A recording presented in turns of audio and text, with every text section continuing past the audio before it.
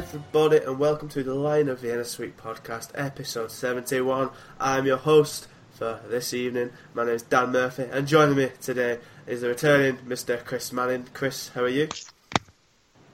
I'm fine, Dan, thank you very much. It's a pleasure, as always, to be on this lovely show. 71 episodes, eh? Flipping heck. We should be on a lot more, really, considering we started quite a while ago, but we had a bit of a lull in the summer. There wasn't much to talk about, but getting back on it slowly but surely.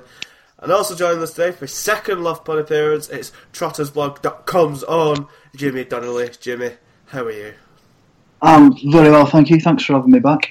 No worries at all. It's always good to get a wide range of opinions on this here podcast. And we have some opinions to give on Saturday's match, because Bolton, for the first time in 6 games, they won a bloody match. So we all have reason to be happy for once if we ignore the swirling disaster that is hurling over the horizon. But we'll focus on the football for now. First win in 6, Chris. We smashed Walsall despite going a goal behind, 4-1, even by playing 3 at the back. I wasn't there, you two were, so you two just fucking talk about it. Knock yourselves out. I have nothing to add. No worries. It was a nice distraction from the financial world that we've all become experts in, Jimmy, wasn't it? Hello. Yeah, it's alright, pal. It was an unplanned segue, but no, it's nice to get back to football, Dan, to answer your first question. After many, what felt like weeks and weeks and weeks of nothing but endless childlike statements back and forth, the verbal fireworks being spouted by both parties. But I really enjoyed it, despite the fact it was freezing cold. Really enjoyed it. It's always good to have a game where you feel, even from the first minute the 4th minute when they scored their goal. I think it was the 4th minute, maybe a bit later than that. Thank you very much. The victory never felt in doubt for me. I know they've come out at their end with a few rum statements about how they were wronged or they were hard done by. I didn't see that sort of game, to be honest. They did all right. Walsall, they had a couple of bits here and there, but largely we were dominant from start to finish. Really, I mean, bar their wonder goal. And Anik had a slip in the second half where he nearly let one of their guys in. I don't think he really had too much to do. I've said as much in my ratings on the website, top to bottom. More or less everyone had a good game. I don't want to pick on anyone particularly who didn't have the greatest game in the world. No, Jimmy, don't you start predicting what I'm going to say. I'm going to surprise you. I thought I'm starting to get a bit concerned by the form of Vela. If we're going to get the slight negatives out of the way, and that's only because the last couple of games he didn't play in that more advanced position, which is obviously up to the manager. But I thought on Saturday he looked a bit lethargic. He didn't really have much to do, much spark about him when he had the ball at his feet, which was unusual for Vela. But perhaps he's just a bit on the tired side. Plus, it was nice to see Lafondra back also as well. I think as time goes by, he gets his fitness back. He'll prove to be an excellent send like we all expect. But I was also impressed by Chris Long. Thought he looked very promising as well. It's nice to have some keen runners. Well, we'll get on to our new signings. You jump in the gun there, son. You jump in the gun. But Jimmy, how do you find the match in general terms before we delve into the details and whatnot? Echo what Chris said, really. I thought it was a bit of as good a goal as it was. It was completely out of nowhere, and I think the only shot they had first half. They had a really good spell of possession for the first 10 or 15 of the second half, but again, it kind of felt like that was on our toes in that we deliberately sat back and let them have the ball rather than them dominating us. But I just start to finish, I thought we completely controlled it. Could have scored another couple. The new system seemed to work. The new boys stood out massively. I'll agree with Chris on Vela. I think whether it's the fact he's had to play a bit deeper or he's never had this many games in a row in his relatively short career, and maybe he's just feeling it in his legs. Might be worth resting in Tuesday night with a big game Saturday. Yeah, it might be a wise decision. But Chris, we played 3 at the back on Saturday, and it's a formation that's not really fared us well in the past under several different managers. I want to know why it worked on Saturday. Was it just because Walsall aren't that good, or was it because it was finally implemented well? Who played where? I'm talking about full backs, midfield positions, centre backs and whatnot, and how come it worked on this occasion when on so many occasions it has not? Well, as the home team, it's always probably a preferential formation to play because opposing teams only tend to play one up front. I found in this league, especially away from home, we do it as well.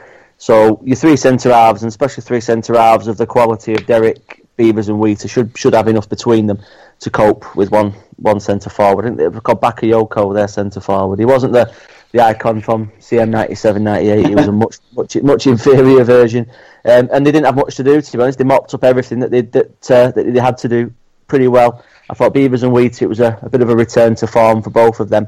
And Derek on the right-hand side of the three was really good as well. I gave him my man of the match. Yeah. I felt like he didn't let anything get past him. He was good on the ball. His anticipation was great. He had a bit of pace in there as well to cover the other two who aren't the quickest. But then on the left-hand side, Taylor was up and down. And then Philip Morris on the other side was up and down as well. Morris. Yeah, he did. Yeah, it was a really impressive first hour for him before he tired as well a little bit. But by that point, the damage was done. Put in some lovely crosses. They both did, in fairness, left and right. So yeah, I think for at home, I think going forward, I think that's going to be a good option for us. I think for Parkinson to show a bit of flexibility from his previous formations that he's chosen, and a bit of innovation in terms of what we're used to, is a good thing. Especially as we can try and accommodate Lafondra. I think we need to accommodate him alongside Medina or Long or whoever. So yeah, it was good. I mean, especially Morris, I thought he looked excellent. I don't know what you thought, Jimmy. Yeah, no, I was a bit worried when the teams lined up and I saw him at right wing back, and I've been seeing him briefly over the last couple of years. Very good player, great first touch, great passer, but not a good set of legs on him. So I was a bit worried about that. But I did like first half when he pushed on. By design or just whether because Vela was looking, but Vela seemed to drop in a bit behind him to cover that space in behind Moraes. So again, whether that was by design or not, I don't know, but it seemed to work first half. But he's just got such a good cross on him. I think with us playing two up front, that could be the service we need to get some out of Medina and Lafondra. I said as much in one of my pieces, Dan. Sorry to interrupt. I think at the moment we're struggling a little bit, or at least on the evidence of yesterday, of playing the way that's going to get the best out of Lafondra. Because I think the two wingers style is going to get the best out of Medina. You'd hope with that aerial service, but perhaps not so much Lafondra. I seem to recall his last time he benefited a lot from Chung Yong and Mark Davies feeding him little through balls. And Clough, we don't play that way anymore. We're much more direct. But time will tell, I suppose. Dan, sorry, you carry on. Yeah, no, you're right. It is a weird one because it's clear that Parkinson loves Medina. He loves getting the balls up to the big men. But I feel like more so than what Clough, because Clough, I don't feel like Clough really benefited from playing with Medina. He never got onto his touchdowns or whatever. And then Clough only really flourished towards the latter half of it, the latter end of his time here. So when he was moved out wide and he was picking the ball up out wide, then cutting in and being dangerous from out wide position, not really being near Medina. But whereas I think with Lafondra's a lot smarter than Clough when it comes to positional sense and working with a partner. And I can imagine Lafondra being a lot more clinical with the ball at his feet when it comes to knockdowns and stuff like that in the box. So it could work. Medina and Lafondra could have a bit of a Crouch and Defoe type situation. Obviously just not as good as that holy trinity, or holy pair, I should say. But it's it's definitely strange of all transfer dealings, which we'll move on to soon. But Moraes, I'm definitely happy to hear that Moraes is good. I had no idea who he was until Mark Isles tweeted about him, saying that he'd been released by Bradford for some reason. He was a bit of a Parkinson mainstay at his time there, so it's clear that Parkinson likes to bring in his own players who know his system, who'll play to his strengths and whatnot. And it's very nice to hear that Derek's playing well, because I think it's weird. He's probably had more people clamouring for being in the team than any other player in recent memory, I'd say. Would you agree? Yeah, Jimmy, do you want to take that one? Yeah. The only position he's not played, I think, is in net. So whether he needs a goal there, I don't know. He strikes me as a bit of a jack of all trades, master and on, really. He seems to look okay in every position, but never really do enough to batter people out of his way to keep the shirt. Yeah. He had a good spell earlier in the season, but then got another knock, and Thorpe came in and did okay for a few games, and I think Parkinson probably trusts Thorpe a bit more in the middle of the pitch. But I thought playing on the right-hand side of three looked the most natural I've seen him. Certainly positioning-wise. He got caught a couple of times in the second half, but I think that was more to do with the fact that the right wing-back had pushed on a bit too much and left him covering two spots more than anything else. But I think he is a defender. I just think he's a defender who's learned to play the game in Spain and isn't that good at defending. I think... go on, please continue. No, go on. I think with Derek's problem is, I should say, he gets times he's quite prone to a knock every now and then whenever he's in the team. So, like, he never gets a really good run in any one position. And we all know he's shite at right back. I don't judge him for that because he's a centre back by trade, and I feel harsh on judging any centre back poorly for playing bad at right back. But whenever he's had a go in midfield, he played really well. I remember in particular against Hull or Middlesbrough last season, the match we won. I think it was Hull. At the end of last season, he played really well in that game against a team that got promoted at the end. And I'd say he's had good spells this year. He's had good spells last year whenever he's played in whatever position, aside from right back. And I feel like we've been forced to play the 3-5-2 due to injuries to Laurie Wilson, and thankfully Taylor's back now. But we've had injuries in full-back, so it's forced our hand to play in this defensive setup. I feel like if Derek can get a good run in the team now against two experienced and two good defenders who played very well this season, it could do him a lot of good, and maybe we'll finally see the player that we all think is in there somewhere. That's what I hope anyway. But we scored some. I agree. I think he's a victim of his own versatility, as Vela has been as well in some ways. Yeah. And it's hard to get a run in the team when you're the man that fills in various gaps when there's a need. Yeah. So yeah, I think sometimes that's a bit of a problem as well. Mm-hmm. But it's always good to have those players because God knows we for sure. Without them.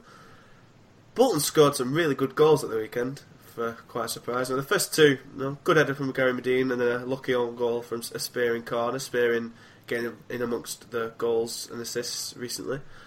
But our last two goals, for a start, Liam Trotter, he started and his once every 3-year wonder goal came up this time with a lovely volley from the edge of the area. How did Trotter play in general, Jimmy? I thought he didn't do a lot right, but then he didn't do a lot wrong, if that makes sense. I think it definitely suits him playing in a tight midfield, where he doesn't have to do a lot. And that's not an insult, it's just, I think he's a very simple player, and he did well earlier in the season, before his last injury, when he played in one of the two when we played a diamond. When his job's very very simple, very narrow. He just has to get the ball and he has to give it again straight away, and he keeps it ticking. I think he does get a lot of aggro he doesn't deserve, but at the same time, I don't think he's helped his own case over the last couple of years.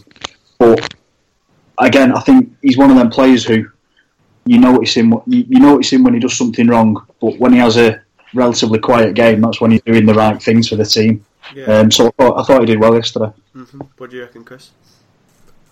Yeah, don't disagree. I think I said in my ratings piece that apart from the goal that he scored, I don't really remember him touching the ball too much. But that's like Jimmy said, that's that sort of Busquets style, and I hate to use that comparison. He's far better than Busquets. Well, not the first exaggeration we'll hear from you tonight, Jimmy. I'm positive of that. You know what's he gets the ball and he moves it on to other players quickly, and that's all he needs to do. So fair play to him. I've watched the goal back about 4 or 5 times, and it does some weird movement that I can't quite understand. Yeah, I thought I got a deflection first time, but I did too on the replay, because when I saw it in the flesh, where I sit in the stand lower, it was kind of the trajectory of the ball into the top corner. I followed it right behind. Didn't appear to take a deflection. It just moved massively. And I think the camera angle from the replay is such that it makes it seem like there's some sort of unnatural movement in the ball. It could just be his weird technique, but it was just absolute stunner. I had a hand in both goals, Dan. Oh, yeah. I know we talked about assists before, but just before Medine's corner, I turned around and said to the guy who sits behind me, I wish we were more of a threat from corners, especially Medine. Then he went and scored.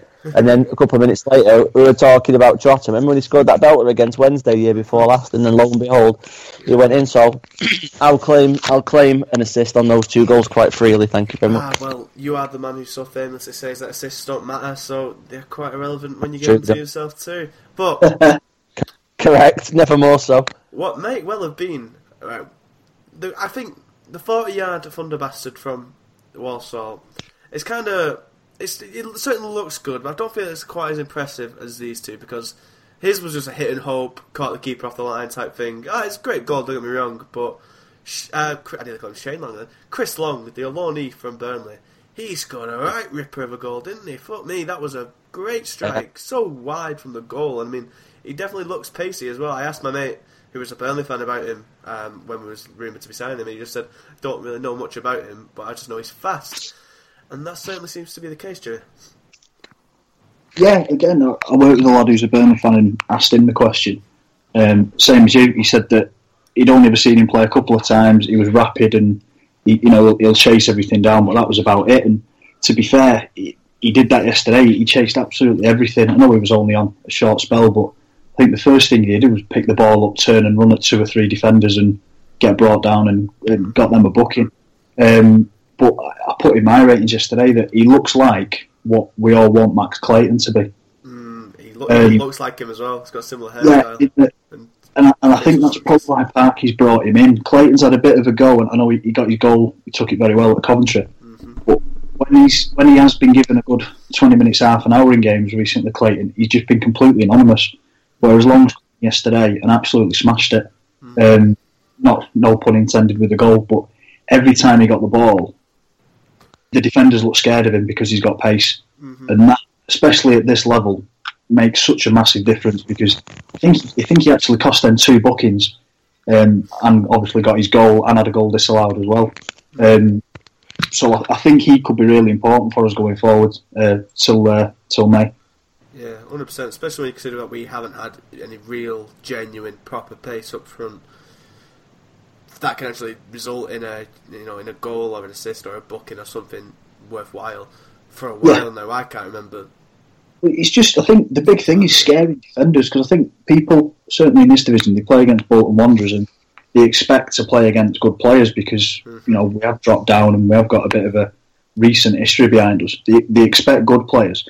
But the best football we played this year was November, when we had Amiobi flying down one side, Clough on the other, Vela in the middle, and teams were scared of us. And then we've lost that since Christmas. Yeah. Because we've lost that pace, we've not stretched teams. Mm-hmm. And I think certainly with Lafondra and Medine playing through the middle, and then you've got H bombing down one side, Taylor bomb. There's a threat coming from everywhere again. Based on, obviously it's only one game, but based on what they did yesterday, every time we had the ball around their area, there was movement, and I think that's what we missed. 100%. We've been in a bad run of form recently, and maybe that was just Parkinson needed time to bring more players in to replace the likes of Amiobi, and obviously now Clough. He needed players.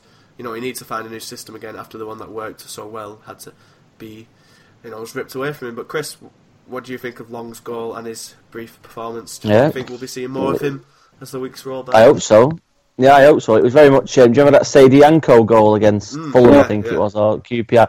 Just sort of like that thunderbolt from the edge of the box. But I think the difference is now we've got options, haven't we? When we lost Amiobi and when Clough left, we were all worried about the choices, because the options were, well, let's bring Clayton on. Well, Clayton still looks like he's well off being anywhere near fit enough to even play more than half an hour.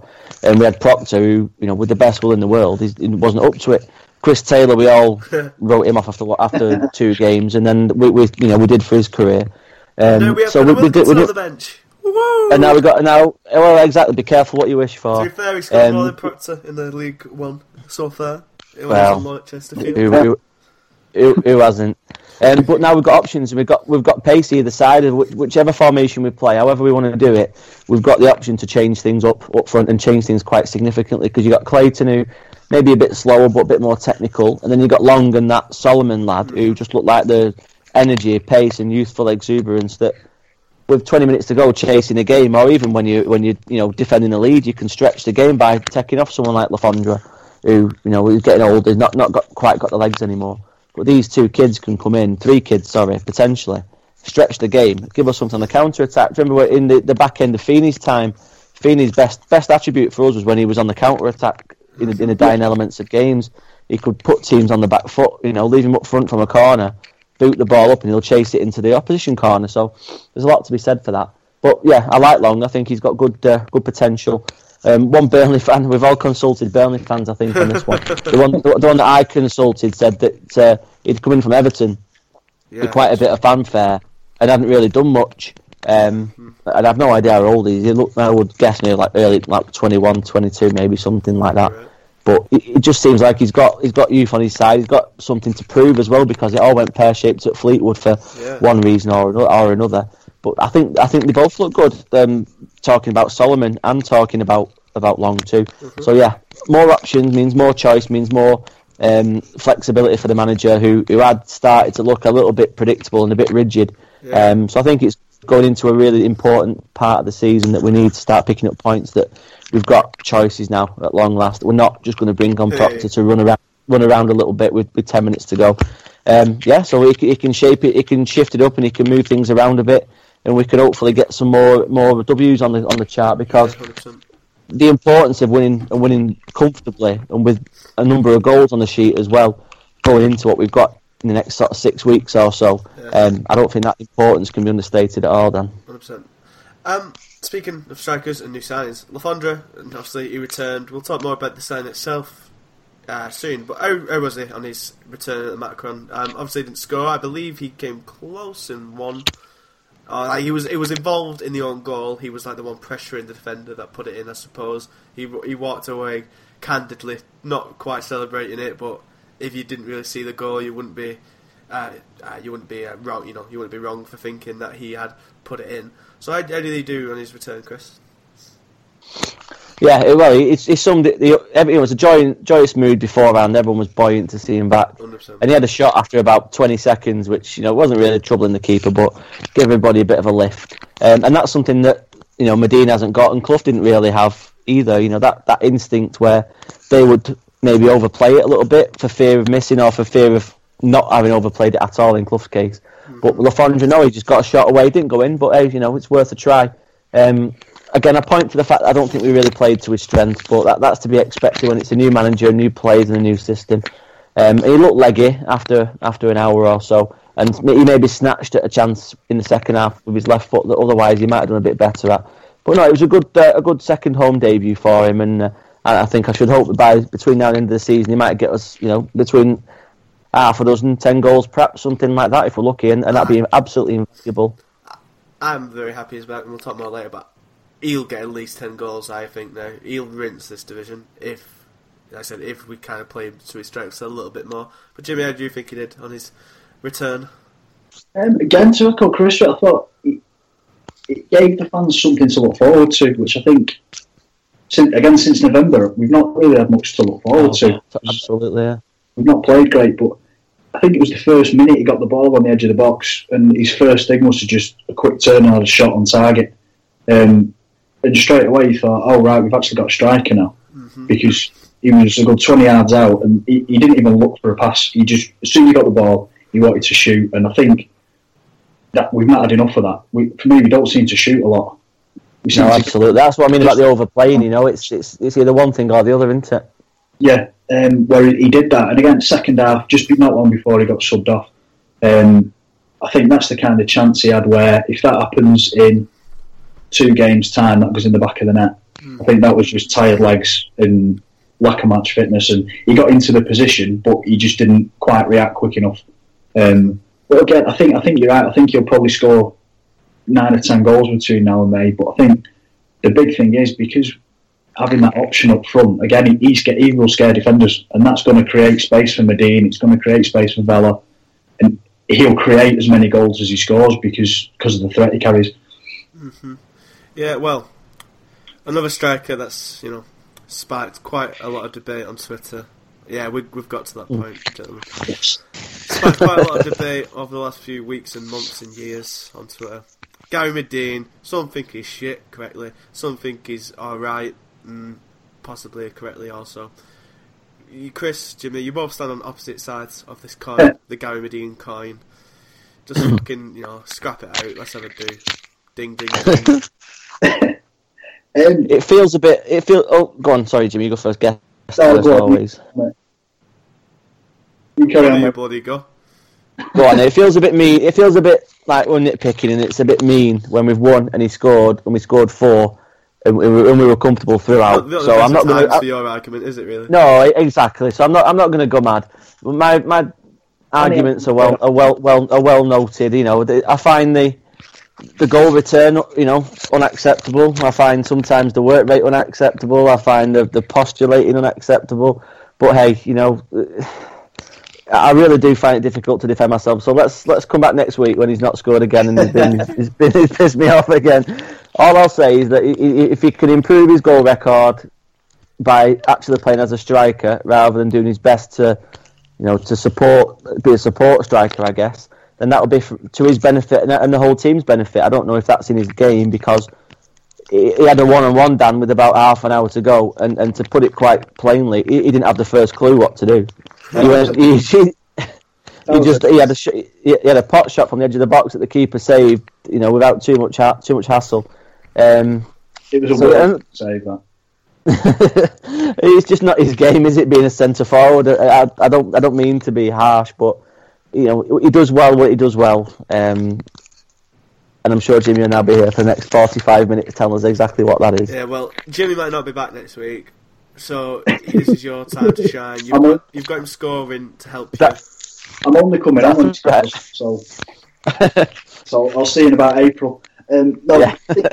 I think to be fair, Garrett, he's a bit of a victim of circumstance. I think we have, as Bolton fans, been spoiled over the years. We've had Anelka, we've had cracking forwards, and I think the signing of Gary Medine kind of brings it home that we're shit and we're skint. So he is a League One level striker, and I think to be fair, he's played most of this year on his own. And when he has actually been able to have the ball at his feet, he's either been that shocked he's got the ball at his feet, or he's been that knackered from everything else that he hasn't known what to do with it, or he's cocked it up. But yesterday, with a striking partner, he found himself 1-on-1 for challenges rather than 1-on-2, and I thought that made a big difference. He seemed a lot livelier yesterday. He did chase out wide for balls more because he knew there was someone in the middle. And again, I think a lot of that does come from the gaffer. I think when he's on his own, he's told to play within the posts and stay up front in the middle and don't move a lot because they need the focal point. Whereas yesterday, he could chase stuff, he could harry defenders and chase back into the centre circle because Alfie was up there. And I thought yesterday was the best game he's had for quite a while. Again, I'm sure Chris is now thinking, well, that doesn't say a lot. But I think to play on your own up front, you've got to be a certain kind of striker. And I don't think Medine is that kind of striker. I think he does suit, as you said, Dan, the big man, little man thing. And more than anything, just the fact that he was only being marked by one man yesterday, whereas sometimes this year he's been going up for headers with 3 defenders. So I think he deserves a run of games with a strike partner. Don't get me wrong, if he plays up front with Alf and he flops, then you know we've got Long to come in, we've got other players who can come in now. But I think he deserves a run of games with Alfie. And he was superb yesterday, and the two of them worked. And I'm sure that Alfie will suit playing with someone like Gary Medine, who can win the flick-ons for him, who can distract defenders and be a bit of a battering ram for him to pick the pieces up. But he was superb today. Just before the own goal, it was his header cleared off the line as well, which was unfortunate. Mm-hmm. Yeah, 100%. I mean, we beggars can't be choosers, and you know, as I said, we only have Conor Wilson as a reserve striker at the minute in time, so he's doing a job, and I guess we'll have to just persevere with him for now, I suppose. But give him a 4-year contract. He might not be around no chance. But lads, Gary Medine, the one to bring us down. Imagine. So this was the first win in 6. It was the first win since we beat Scunthorpe in the last minute. Since then we've had some horrible results. We've lost to Charlton. We drew with MK Dons away. We lost in Palace. We lost to Palace in the Cup, and quite sad, annoying circumstances after being ahead. Only managed to draw with Coventry. Lost to Swindon, which was a really bad result. And as I said, it's our first win in 6-4. First win in 4 in the league, so it's not quite as bad as it seems. But we're quite a way away from Sheffield United in first position. They seem to have finally grown up and are seemingly going to be promoted from this league for quite late for the team they should have done. They should have been up years ago. We're not too far behind Scunthorpe, only 2 points. Their form seems to have been rocking a little bit after losing to Shrewsbury on Saturday. So do we still have enough to get up with all the new signings, with whatever's going on behind the scenes of Bolton, all the uncertainties and whatnot? Chris, do we still have enough to get up? I think it's pretty clear we're going to get playoffs now, regardless, unless something disastrous happens. But will we get automatics? And if not, do we have the nerve? Do we have the balls? Do we have the steel to go up via the playoffs? Oh yeah, I'm still confident that we've got time. We've got enough wherewithal about us, and I think importantly we've reinforced in the right areas. We've freshened up the part of the pitch where we struggled the most. I mean, in the defence, we've been fine all season. We've not been world class by any stretch of imagination, but we've been solid, and we've kept a lot of clean sheets, and we've kept opposition goals down to a minimum. But it's the attacking part of the game that's let us down all season. Even when Amiobi was there, even when Clough was there, we just didn't score enough goals. So we've now regrouped and we've reinforced our attacking sense after the transfer window, and we scored 4 at weekend. And yeah, there might be a couple of bits and pieces about the performance that we might have done differently, with the benefit of hindsight. But we won comfortably, and we scored 4 goals, so it bodes well, I think, for the next few games. And I know they're going to be tough with Bradford and Sheffield United especially, but there's nothing to fear. Sheffield United got thumped against, was it Walsall a few weeks ago? They got 4-1 by Walsall. Yeah, and I'm not saying Swindon, obviously. Well, exactly. So weird things can happen in this league. So who's to say that because Sheffield United are so many points in front, if we'd have won our games in hand, I think we only would have been 4 or 5 points behind them, and that's eminently capable in this league. In hand against Scunthorpe, if I'm not mistaken, from our FA Cup splits. 2 on Sheffield United, 1 on Scunthorpe. I think. Is one of those games in hands the one tomorrow on Tuesday? No, I think no that's idea. a full league thing. That's a weekend, I think, a normal day. Well, there's plenty of time left. Dan, and there's plenty of points left, and we've got the important games to come as well. We've got these teams recently as well, wasn't it? I can't recall. Yeah, Southend. Yeah. So we definitely have some ground to make up. I totally agree with you. So yeah, to answer your question, I do think we've got it in us, and I think we will. I think first or second, take your pick. I don't think the league's tied up. I think Sheffield are obviously in really good form, but as we've shown ourselves, sometimes form in this league is temporary, and even command of the division's been cyclical. So who's to say it's not going to be our turn again? A stringer run of 4 or 5 games, won on the spin, and call it, a 10 or a dozen games undefeated, and that would be well clear. So yeah, I think the blip's over with, and I fancy us to go on from strength to strength. It'd be a tough game on Tuesday against Rochdale, but either way, I still think we'll come out on top, and the same for the end of the season. However, I would not be against us collapsing towards the end of the season and not getting in the playoffs, because I'm quite enjoying us being a big fish in a small pond, and I don't want another season like last season. And I think if we were to get promoted without mega reinforcements, then I think we'd be knackered. But that's a debate for another day. I'm just looking at our end of year fixtures now, actually, and because of the delayed game against Southend, we play literally Saturday, Tuesday, Saturday, Tuesday, Sunday. So it's going to be a busy April. We have 1, 2, 3, 4, 5, 6, 7 games in April. And some of them is like Bury at home, Scunthorpe away, Southend away. Some big games there, which may well, define our season. But what do you think, Jimmy? Do you think we're above the split? Do you agree with Chris? Yeah, I think the transfer window's come at a really good time for us. I think our biggest problem was beating Scunthorpe. I know there was comments made after the Northampton away game by Zach Clough to a couple of fans that we've cracked this league, it's easy. He said to a couple of fans apparently, because we were so good in November, and then obviously the celebrations after beating Scunthorpe was as if we'd won the league, and I think that can get to players' heads in the wrong way sometimes, and I think there was a bit of arrogance in a couple of the performances following Scunthorpe, and I think losing a few players and getting a few new wins has been a good thing, just to all of a sudden now people are having to compete for a shirt again, and again they're now aware the league isn't easy, so I think losing a couple, getting a few in, like it did at the last transfer window, just give a kick up the arse, and I think the next 2 away games are massive. Obviously, Sheffield United and Bradford. If you were to offer me 2 points from that now, I'd take it, because then they're not gaining ground. It puts it all on their toes and keeps the pressure on them. I'd rather be chasing now than leading. Sheffield United have bottled it every year for the last 5. They've been down here, and I know they've got, don't get me wrong, like Wilder. I think he's a good manager. They've got the best striker in the division, but the pressure's on, and we win our games, and it's a few points. And let them chase it, because, like Chris said, they went to Walsall and got beat 4-1 the other week. So they've got a blip in, they've got a rick in them, and they are that kind of team that they do go 2 up top. They play with wingers. They're going to lose games, so I'm confident we'll finish top 2. I'd like to think that. Big talk. I think, don't get me wrong, in June I'd have bit your hand off for the top 6. But I just think there's something about this lot, especially after seeing him yesterday, after having a kick up the arse and all the stuff going on off the pitch. I think Parky's the type of manager who'll use that. Whereas I think Lennon folded under it. I think Parky's the type who'll really use that and create an us and them. And I think, like I say, you look at it, 4 without a win in the league, but since the transfer window, we've got 4 points from 2 games. And that's the way I prefer to see it. And I think Tuesday's massive. I think if we can get a win on Tuesday, I'll be very happy with a point at Bradford.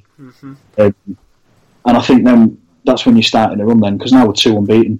If that becomes 4 unbeaten, 100%. Again, we're breathing down Sheffield United's necks. They're known bottle jobs. I'd rather be in our position, provided we win the games, and obviously we cut them up, it's irrelevant. But I think all things being equal, I'd rather be breathing down their necks than having teams breathing down ours, because we couldn't act it in November, December when we were chasing, when we were away. So no, I'm quite confident now. As everyone always says, it's more about the chase than the victory. We have got quite a big, 2 weeks coming up. I say we play Rochdale at home on Tuesday, which is pretty much a must-win, I'd imagine. Then Bradford away on the coming Saturday. Then the Saturday afterwards, Sheffield United away, which the first time I'll be able to watch Bolton in quite some time. So, lads, Tuesday, Rochdale. Chris, do we make any changes? I know it's very much a big winning team on Saturday, but fatigue to certain players, injury concerns. Do we make changes? And if not, what's the score going to be? Yeah, it'd be really tempting to keep things the same purely to ensure consistency. But as I've already said, I think Vela starting to look a little bit on the tired side. So given the role that Parkinson's played him in the last 2 or 3 games, I think if you could swap him out for Thorpe, I don't think that would be the worst thing in the world. I think he's rotating his lone players. Obviously, he's got 2 now. We've got too many to fit in the matchday squad, so I wouldn't be surprised to see Henry come in, perhaps for Solomon. Just, in a way to get a bit more experience in an important must-win game. Although I don't think he'll start Henry. I think maybe Thorpe for Vela could be an option. Although realistically, he likes Vela, doesn't he? So I think that's probably not going to happen. So I think I'm going to err on the side of caution and say no. We'll keep a winning team the same, and then we'll do the same for Bradford at weekend. Although the opportunity then to perhaps go back to his tried and trusted one up top and support players the other side could be tempting for Parkinson. Score for Tuesday night. Well, Rochdale are a good team, although I think they had a 0-0 at the weekend, so they're perhaps not coming in on the greatest form. Keith will be up for it. He's been after this Bolton job for donkey's years, so we want to impress. I'm going to go for a very tight 2-1 for Bolton. They'll probably score first, as has been now a recent habit to start fairly slowly. But ultimately, we'll come back. Alfie will get 2. Send us home happy on Valentine's Day. And what do you think, Jimmy? Same again. I wrote it yesterday after the game. I think I'd be giving Vela the night off. Again, I'd like to think it's his legs that he just needs a breather rather than his losing form, but I'd rather have him 100% for Saturday. And I'd like to see Henry come into that midfield 3 as the attacking of the 3. I think Spearing and Trotter are quite happy to sit deep, and that'll let Henry, I know he's not the most defensive player, but I'd bring him into that midfield and leave, again, I'd probably leave Solomon out altogether because Thorpe can play a few positions, and if anything happens to one of the back 3, he's the most likely to go in there as well, I think. So Certainly Vela be out, but I'd want to keep Alfie and Medine up front to get that partnership working. And to be fair, I mean, my gut feeling is Parky will revert to 4-5-1 for Bradford because he will be desperate not to lose that. But then I think he's just as likely to think if this system works and we get another win, I think he'd be an idiot to risk changing it. And as well, Bradford will have been preparing for us to come with 4-5-1. Just like, I mean, yesterday, Walsall clearly set up for that usual system and it took them by surprise. So I think it's good to have the option, but for me, if it's working, it's working. So I'd keep the same system until we have to change it rather than choosing to. But yeah, the only thing I'd look to change really be Vela, and that's just for his legs. Yeah. Rather than... Yeah, I agree with that. I especially agree with Medina and Lafondra. I think the more they can get to play together, the more that partnership's, hopefully gonna blossom into something wonderful. Obviously, we had deadline day. I can't quite remember when the podcast went up. I feel like it went up before old Zachary's departure was confirmed. So we'll have I think it was the Wednesday night. Yeah, I think it was the day after deadline day. So no, it was a full and frank debate on all matters in and out at Wanderers. Well, none of us were on said podcast, so we're going to talk about it again anyway. On deadline day, or near deadline day at least, we brought in Viv Solomon October. That's as close as I'm getting. Adam Lafondra, Chris Long, Felipe Moraes, all came into the club, but Zach Clough left. All very sad. I'm very, very sad to see yet another of our youngsters go, yet another youngster gone for a pittance of what we should be getting for him. To think that Bolton sold Rob Holding and Zach Clough for less than Wigan got for Yannick Wildschut combined is rather heartbreaking, but what are we going to do? Chris, what's your take on? We'll talk about Clough, and then if you think the four we brought in is enough to make up for Clough leaving. Well, I spoke a bit about the four already, so I'm quite content with the signings of that. I would have liked to write back, but from all accounts, I believe that situation might be close to a conclusion anyway, with the imminent arrival of another. Regarding the fees for Clough and Holding, it's one thing, claiming that we sold them for less than Yannick Wildschut, but ultimately with Clough, we can only sell him to people who want him, and if nobody else came in, someone compared him on Twitter the other day to that Lookman that went to Everton, from Charlton. But, Forest aren't Everton. They're not going to pay 10 million quid. We've got to make a snap decision, and Clough obviously had to make a decision too. Whether we hold out of what we think he might be worth, which if you believe the chairman was, 4 times as much as what we sold him for, or we pay the bills and we bring in some loans to reinforce and hopefully get promotion and have a chance of stability. So whilst it's sad to see him go, to a championship, to a club who's not at the top end, and weirdly enough, just as fucked as us. And a club that's not even got a manager. So that's weird. But everyone wishes him well. He deserves a move to a better, bigger club. Maybe that'll come from him in the future. I don't know. But that money is going to be crucial. That 2.5, 2.8, whatever it ends up being. Plus add-ons, undisclosed, I think you find is which is an insult, which is going to come and fund the next 3 or 4 months of our operations, which hopefully will be the time frame in which we go forward, which in itself is a sad state of affairs. It's so depressing, man. But modern football, it's shit. Modern football support Bolton is shit. It's not about football. Football is 10% of what supporting Bolton is at the minute, and it's rubbish. When he joined the club when he was 7, so what's that? 14, 15 years of development, nurturing, training, growing, and that's worth 3 months worth of keeping the lights on. Man, football is fucked. He's not been for 5 years, so there's... That's right, yeah, we saved on that. But no, you've got to pay the caterers, Dan. We can't have the people in the hotel going without the toast. But no, I'll miss him, and I look forward to seeing him back again next season, one way or the other.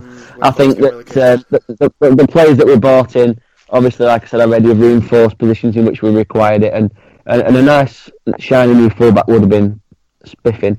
Although, yeah, that situation should be resolved quite soon. Yeah. I think it stands in good stead going forward because it does provide us with choice and exciting choices as well, because Lafondra and Long have got in their own way, things that we were missing beforehand with his striking ability, Long's pace on the break. Solomon Otterborough, I don't really know a lot about him, to be honest with you, but he seems quick and he seems keen. And same with Moraes, again. He looks like someone that Parkinson knows, obviously trusts him. Similarly with him trying to go back for Stephen Darby as well from Bradford, in that he knows who he can trust and he knows what job they can do for him and for Bolton. So I trust Parkinson. I think in general his signings have been positive. Yeah. And if Clough had to be sacrificed, then they haven't really got much choice. I reckon if you took the Holding chat that we'd made 6 months ago, it'd sound exactly the same. Sacrifice, get him in, it's got to be done, so sad. At the end of the day, it might have to be done, but it doesn't mean any of us have to feel less sad about it, because it's very sad. And football's about, heroes and liking people, and it's sad to see him go. I think, for me, it was nice that he scored on his last game, even if we did lose it to 10 men. It was nice that he scored. And he goes with all... I imagine he goes with all our blessings, and hope he does go on to be a really footballer we all think he can be. Hope he does shake some of the doubts people have of him, and he goes. He was our top goal scorer, top assister, if you want to use that word, this season, and he'll certainly be missed. And I hope he goes on to have a wonderful career. I think, he's going to fit right in with Forest though, so he's going to be used to stuff there, since they are also fucked up and lost 4-1 at the weekend. So no custom needed there. But Jimmy, what do you think of the whole, signings in, Clough gone scenario? I think Forest only bought him because he's called Clough. It wouldn't surprise me. Just as a bit of a, I'll keep the fans quiet. I couldn't get Nigel. I'll sign Zach. But I'm going to be a bit controversial. I don't think we'll miss him on the pitch. Okay.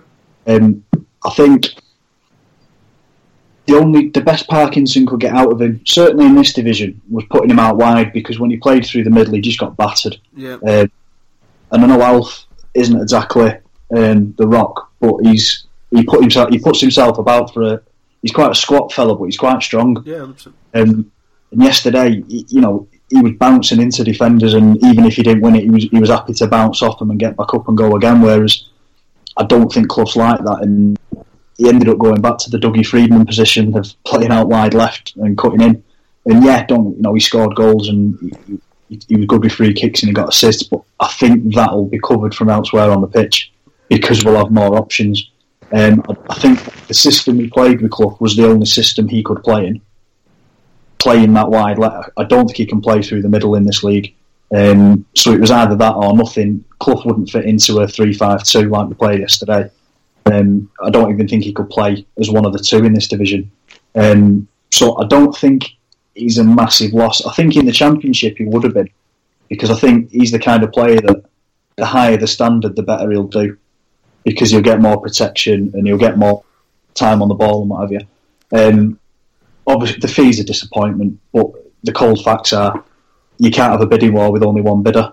We really needed him. Had he scored an extra 6 or 7 goals, and we could have got a Bournemouth interested or a Swansea, that straight away then you're talking 6-7 million just because it's Premier League, which is where Charlton looked out with Lookman, and also the fact Charlton aren't skint. I know they're in some kind of turmoil off the pitch, but money's not a problem for them. So straight away, people know we're skint, so it's quite easy to come in with anywhere between 2.5 and 3 as a deposit and paying it up front, and you're going to get your man because we're skint. We needed a bidding war and we didn't get one, which is a shame, but I don't think he's that much a massive loss on the pitch. But again, it's the one of our own thing, isn't it? You don't like to see you 100% walk away, but ultimately it stings. Yeah, it does. But ultimately, if that keeps us going until the end of April, and we get promoted, and there's that extra 5 million a year, then ultimately it's going to be worth it. Especially, hope. I mean, Chris Long's come in and done really well yesterday. I'm sure Lafondra's going to score goals, and perhaps the team as a whole might be a bit better balanced now because there's more options to change it. Mm-hmm. Well, we can only hope, and it wouldn't be a Line of History podcast if we didn't have to talk about stuff that didn't have to do with football. Because, lads, there has been quite the shitstorm with Bolton Wanderers this week, and it's got to the point. We spoke a few weeks ago, months ago maybe, Chris, about how I'm not really into the footy at the minute. It's just driving me away slowly. And the current state of that ownership is one of those things, how Mr. Anderson and Mr. Holdsworth are having a war at words over statements from their respected online presences, I suppose. Sports Shield and the Bolton Wanderers website, each doing the bidding of their, whatever they want to say. I've fucking screwed up there, but it's quite a weird scenario to be in. It's like we've had a civil war within our own club, Chris. I don't really know the situation, so I don't want to say anything libelous, but it's quite depressing to see, and it's even something else that's just pushing me further and further away from the club at the current moment in time, despite us doing relatively well on the actual pitch. Yeah, it's this sort of two bald men fighting over a comb scenario, in that we all know what needs to happen. They're not prepared to give an inch either party, which is fair enough. They made their deal for right or wrong. Whenever Dino's original funding fell through, he had to go ahead with what he had to go ahead with, and that was Ken. And it all turned out that it all fell sour pretty quickly on. Which is business. That's the way it works. And so I don't really sit on either side of the party, to be honest. I can see why both sides have taken the stance they have. I just don't like reading about it. It's not why I started watching football. I don't like it. I don't like the fact that balance sheets and accounts and all this sort of thing become the prevailing topic of conversation when we're in the midst of a difficult and entertaining and an exciting season, and yet all we can talk about is whether we've got Blue Marble and high finance 30% loans, and whether it's on the hotel or whether it's on the assets. I just don't care, to be honest with you. I agree. I can see why it would turn off someone who's already maybe feeling a little bit disenfranchised already, Dan, because what are all these statements doing apart from just running the name of the club through the mud even further for the sake of one or two people and their ego, their lack of willingness to back down, and the inability to do a deal and to do the best thing for the club. I think it shows in stark contrast just how disassociated fans are from football clubs, because these days it is a plaything. I mean, if there's one person, I know Ken Anderson's got a lot of fans on the internet, and so does his lad who they're not shy in retweeting any sort of praise they get, etc. But if anyone turns around and thinks that Anderson wouldn't necessarily do something not for the benefit of the club but for the benefit of Ken Anderson, then they're living in the dream world. And I'm sure if I was in his shoes, I would do exactly the same. Look after number one. It just feels like when the club becomes a plaything of a benefactor, and not exactly a Russian billionaire benefactor even, just some fellow who's looking. The analogy is that you might buy a cheap house, you might do it up a little bit and flip it on for a bit of profit before moving on to the next thing, and that's exactly what he's doing with us. He's going to do the best by us, because that then does the best by him in turn. And whether they're here in a year, 2 years, whatever, is doubtful. And whether they leave us in a better position is doubtful as well. I just don't like reading about it. It's tedious. I spoke to Mark Isles about it on the topic a while ago. Talking about financial analysis was a once-a-year thing when the accounts came out. And then it was a bit of a laugh and a joke. We owe 30 million quid, flipping it. That's not so good, is it? Right, who are we playing next? Oh, it's Manchester United. Fantastic. In the Premier. But now we don't have that luxury. We can't sweep it under the carpet. And we've all become experts in things that we don't want to be experts in, and it drives me mad.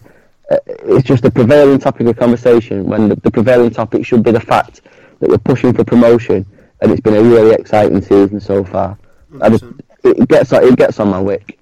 Mm-hmm. What do you think, Jimmy? You agree? Same as. I mean, when it came in, I know yourself and Liam at Trottersburg, we got quite a bit of grief for being very pro Ken Anderson, but I said then and I'll say it now, I'll always say it as I see it, and at that time I was grateful I still had a club to support, and for me, if someone does something I think he's good, then I'll praise him for it. But at the minute I'm just completely fed up with it all. I want to support a football team, especially one that's third in the league with games in hand. This should be a positive time for Bolton Wanderers, and it just isn't, because we've got two people acting like kids. Who my little girl's 3 years old, and she behaves better with a 18-month-old cousin than used to behave. Because I'll have it, Ken owns 60% of a business. He doesn't want to be funding it 100%. Christ, who would? Do you know what I mean? At the minute, Dino's got 40%, and he's got nothing left to put in, and what he has put in is going to be, in effect, a Wonga.com loan. If I was Ken Anderson, I wouldn't be putting any money in, because he's paying 100% for something he only owns half of. Well, it's silly. It's not going to work out. So one of them needs to bite the bullet and walk away, or they both need to. But it needs to happen quickly, because it just can't carry on. And it's not fair. I don't know, if this was another club, a couple of my best mates support Leeds, and I've laughed my head off at what's gone on over there with Cellino and all the drama off the pitch and planes flying over the ground and projectors on the wall saying, time to go, Massimo, and all this. It's not funny when it happens to you. It's really not. It's really shite. We all left at Blackburn, and it's exactly bad to think that they're more stable than we are, with all this shit that happened there. But it's true, and you think sooner or later a club is going to go to a wall. And this time last year, I thought it was going to be us. Yeah. I don't think it will go that way, because I think with what we've got, there's always going to be someone who'll buy us and bail us out, and I think we'll just be treading water forever, to be fair. As someone with real money comes in. But I just wish they'd grow up. I know it's easy to say that when it's not my money. But from what I can tell, they both Ken certainly didn't put as much in up front. He's kind of paying the bills as we go. I'm pretty sure that with their connections, they can find money on the table to walk away with a nice little payday and sail off into the sunset. And I think they need to, for the good of the club. We can only hope, but for me, that's just enough depressing talk about the fucking back end of this club. Let's talk about Gary Medina again. I thought you were trying to cheer us up. Yeah, I mean, we've had what? It's been fucking a year and 3 months of this shit now, since November 2015, maybe before then. It might have started in October, I can't remember. All I know is it was November 2015 when we first revealed that Dino was coming in to buy the club. So to think that this shit's been running for so long, give us a fucking break already. But Chris, to wrap up the show, you did a question on the Twitters. What was it, and what were the answers? God damn it. I certainly did. Yeah, it was a simple question. After I'd finished trolling FC Bayern Munich English account, if you could sign any League One player, who would it be? And we had a range of answers, some predictable, some not quite so predictable. I'm going to go through them quickly, and then Dan and Jimmy, I'll ask you for yours and I'll give you mine. So to start off with, the first person who responded was Gabe BWFC on Twitter with Billy Sharp. So Billy Sharp is an obvious one. That was echoed by Ross. We've then got Oz Tuma of Walsall, topical. We've got Josh Morris, Josh Cullen. I said James Vaughan, or the lad who scored against us for Swindon. That going on loan from QPR, I thought he was excellent. Eddie Skelly said David Ball from Fleetwood, another attacker. We've got Ross again with Dawson, the Scunthorpe captain. Another vote for Billy Sharp from Joe BWFC. MK Don's right back Baldock. I don't remember him too much, but there you go. Chuck Saniki, who's got a fantastic name. Apparently he's a tall midfielder with goals and assists aplenty. Well, assists don't matter, so that's irrelevant, that one. We've got Bradley Dack or David Ball, so 2 votes for David Ball. That one's from Rhett Morris. We've next scroll up the list, and we come to another vote for Josh Morris from Matty O'Brien. Another vote for Billy Sharp from Will Jones. Marcus Maddison, Declan Maher. I don't know who Marcus Maddison is. I don't know that name. Peterborough. Apparently. Oh, is he? Oh, fair dues. Joe Tayson's vote for Sid Nelson from Millwall. May have been quite Right. Joe Tayson is my flatmate, and he did that taking the piss, because I think Sid Nelson is someone off his Football Manager, either a regen or some fucking 16. Really? He might be real. I couldn't tell you either way, to be honest with you. But he's been a cheeky cunt there. He's going to get the wrath of Dan when I go back into the kitchen momentarily. No! Don't be mean to him. He's on the podcast. It's probably what he wanted all along.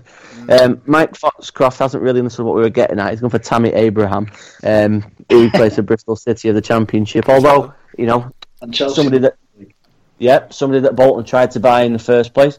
Neil Turner's gone for Billy Sharp. Declan Maher has been in touch again. Mel Tooth. I don't quite know Mel Tooth. Fucking, I have no idea on that one. He just said, I I said I'm not going to let it go on, but I didn't realise he'd done two, the sneaky bastard. Do it. It's absolutely fine. I enjoy it. Michael Taylor's gone for Dorian DeVete. I'm not having that one. Stuart Oppatello's gone for Ched Evans. And we're coming to the end of it now. We've got another vote for Billy Sharp. We've got one vote for Henderson at Rochdale. And we've gone for Lee Gregory. Big Steve has gone for Lee Gregory or Steve Morrison from Millwall. So quite a range of options there. I hitched my colours to the master James Vaughan. I think although he's in the mould of Adam Le Fondre as this quick, nippy and effective centre forward. I think the number of goals he's scored for a struggling Bury side this year would stand him in good stead playing for Bolton. But Jimmy, if you were to sign any player from League One, budget be damned, who would that be? To be fair, I tried to think of it a bit out of the box and think who could we actually sign, whether we be in the Championship or League One next year. Who could we realistically afford and who I think could do the job? So I kind of ignored the Billy Sharps and fair enough. I don't think we've got a cat and mouse chance of getting them. But there's a couple of lads at Rochdale I really like. There's a lad called Rafferty in midfield, who I think would be a real upgrade on some of the options we've got in midfield. Fit as a butcher's dog, up and down all day. Real engine on him, a box to box, and I think that's one thing we're missing. And a centre half called Canavan, who I really like. Both young lads, the right side of 25, who I think could do a job for us. And there's something about the keeper at Millwall, Archer. I thought he had a cracking game against us. I think he's better than both of our keepers. I know he came through at Spurs again. He's a young lad with a bit of resale value. I won't mind seeing them three with us next year. Interesting shit. Fantastic. Dan, anyone for you, mate? Don't do well on Tuesday. Oh yeah, I hope they have a nightmare Tuesday. But the cracking young. I think I do like Keith Hill. He was my shout in the summer, and he's very good at picking local lads up who've been let go by the bigger teams in Greater Manchester and getting something out of them. And if things don't work out with Parky or if he gets poached by Forest or whoever, then I think we could do a lot worse than Keith Hill. Mm-hmm. Well, for me, there's a young lad at Blackpool who scored at the weekend. I don't know if you've heard of him. He's called Samuel Delucy, and I reckon he could do a great job at Blackpool. He fails the basic test of not playing in League One, you idiot. Oh shit, they're in League Two, aren't they? Bollocks. Well. He did play, didn't he play against us for Rochdale though? Oh yeah, he's only just gone to Blackpool. So yeah, I don't think he was any great shakes at Rochdale though, according to a couple of little Rochdale fans I know. Not very good, is he? In all seriousness, unfortunately, I do not know enough of League One to take realistic players like Jimmy. I don't know anyone who we could actually sign, but obviously Dak and Sharp and Morris are all really good in those type of players. But I really like John Fleck at Sheffield United. I was disappointed that we didn't try and get in for him in the summer when he was on a free agent from Coventry. Very good player. No surprises in the leading teams for starting 11. We never signed him, obviously, but I'd like to see him in our team. But I want a moonwalk, but life's a shit house. It's relevant. We'll have new Chinese owners in the summer, and we'll have Diego Costa up front. Aguero will be looking for a move, won't he? He'd fit in. I think he'd do a job. Yeah, well, he'd get on the bench, won't he? Yeah, 100%. He wouldn't. Yeah, obviously. He's no Gary. No, well, who is? Let's face it. Well, hopefully there's a sunny horizon on the horizon. Hey, that was a botched ending, I must say. Speaking of botches, let's hope there's none of the elimination to neighbour. Fuck me, I'm so getting all my words wrong. Let's hope there's no botches. You're nervous. You're nervous, tonight, Dan. Chris. Yeah, you're nervous. I know it's true, but you're nervous. It's an exciting night. I mean, 100%. Who's going to stop Bray Wyatt's inexorable march to his first ever championship? No one. It's coming. It's coming by everyone. For fuck's sake. Stupid wrestling. It's coming. Anyway, mark my words. That, ladies and gentlemen, is the end of episode 71. I have been Dan Murphy. You've been joined by Chris and Jimmy. And Jimmy, where are you on Twitter? Where can people find you? They can find me at Trotters Blog, which is the blog's website. I'm keeping my head down on the personal profile at the minute, but everything's through Trotters Blog at the minute. Mm-hmm. Chris, where can they find you? Yeah, usual places at 19 Manning 83 or at Line of Vienna STE. Happy to say hello to everyone who's interested in saying hello back. Well, Of course, I'm always at Mabrosky, and of course, as Chris just said, you can follow Line of Vienna at Line of Vienna Steve. You can go over to lineofviennasuite.com for a whole range of articles on football and banking, because that's what football is these days. So, if there's nothing else to say, lads, it's time to say goodbye. So say goodbye, Jimmy. Cheers, thanks for having us again, CC. No worries, so say goodbye, Chris. Goodbye, Chris. It's goodbye from me. C'est la vie.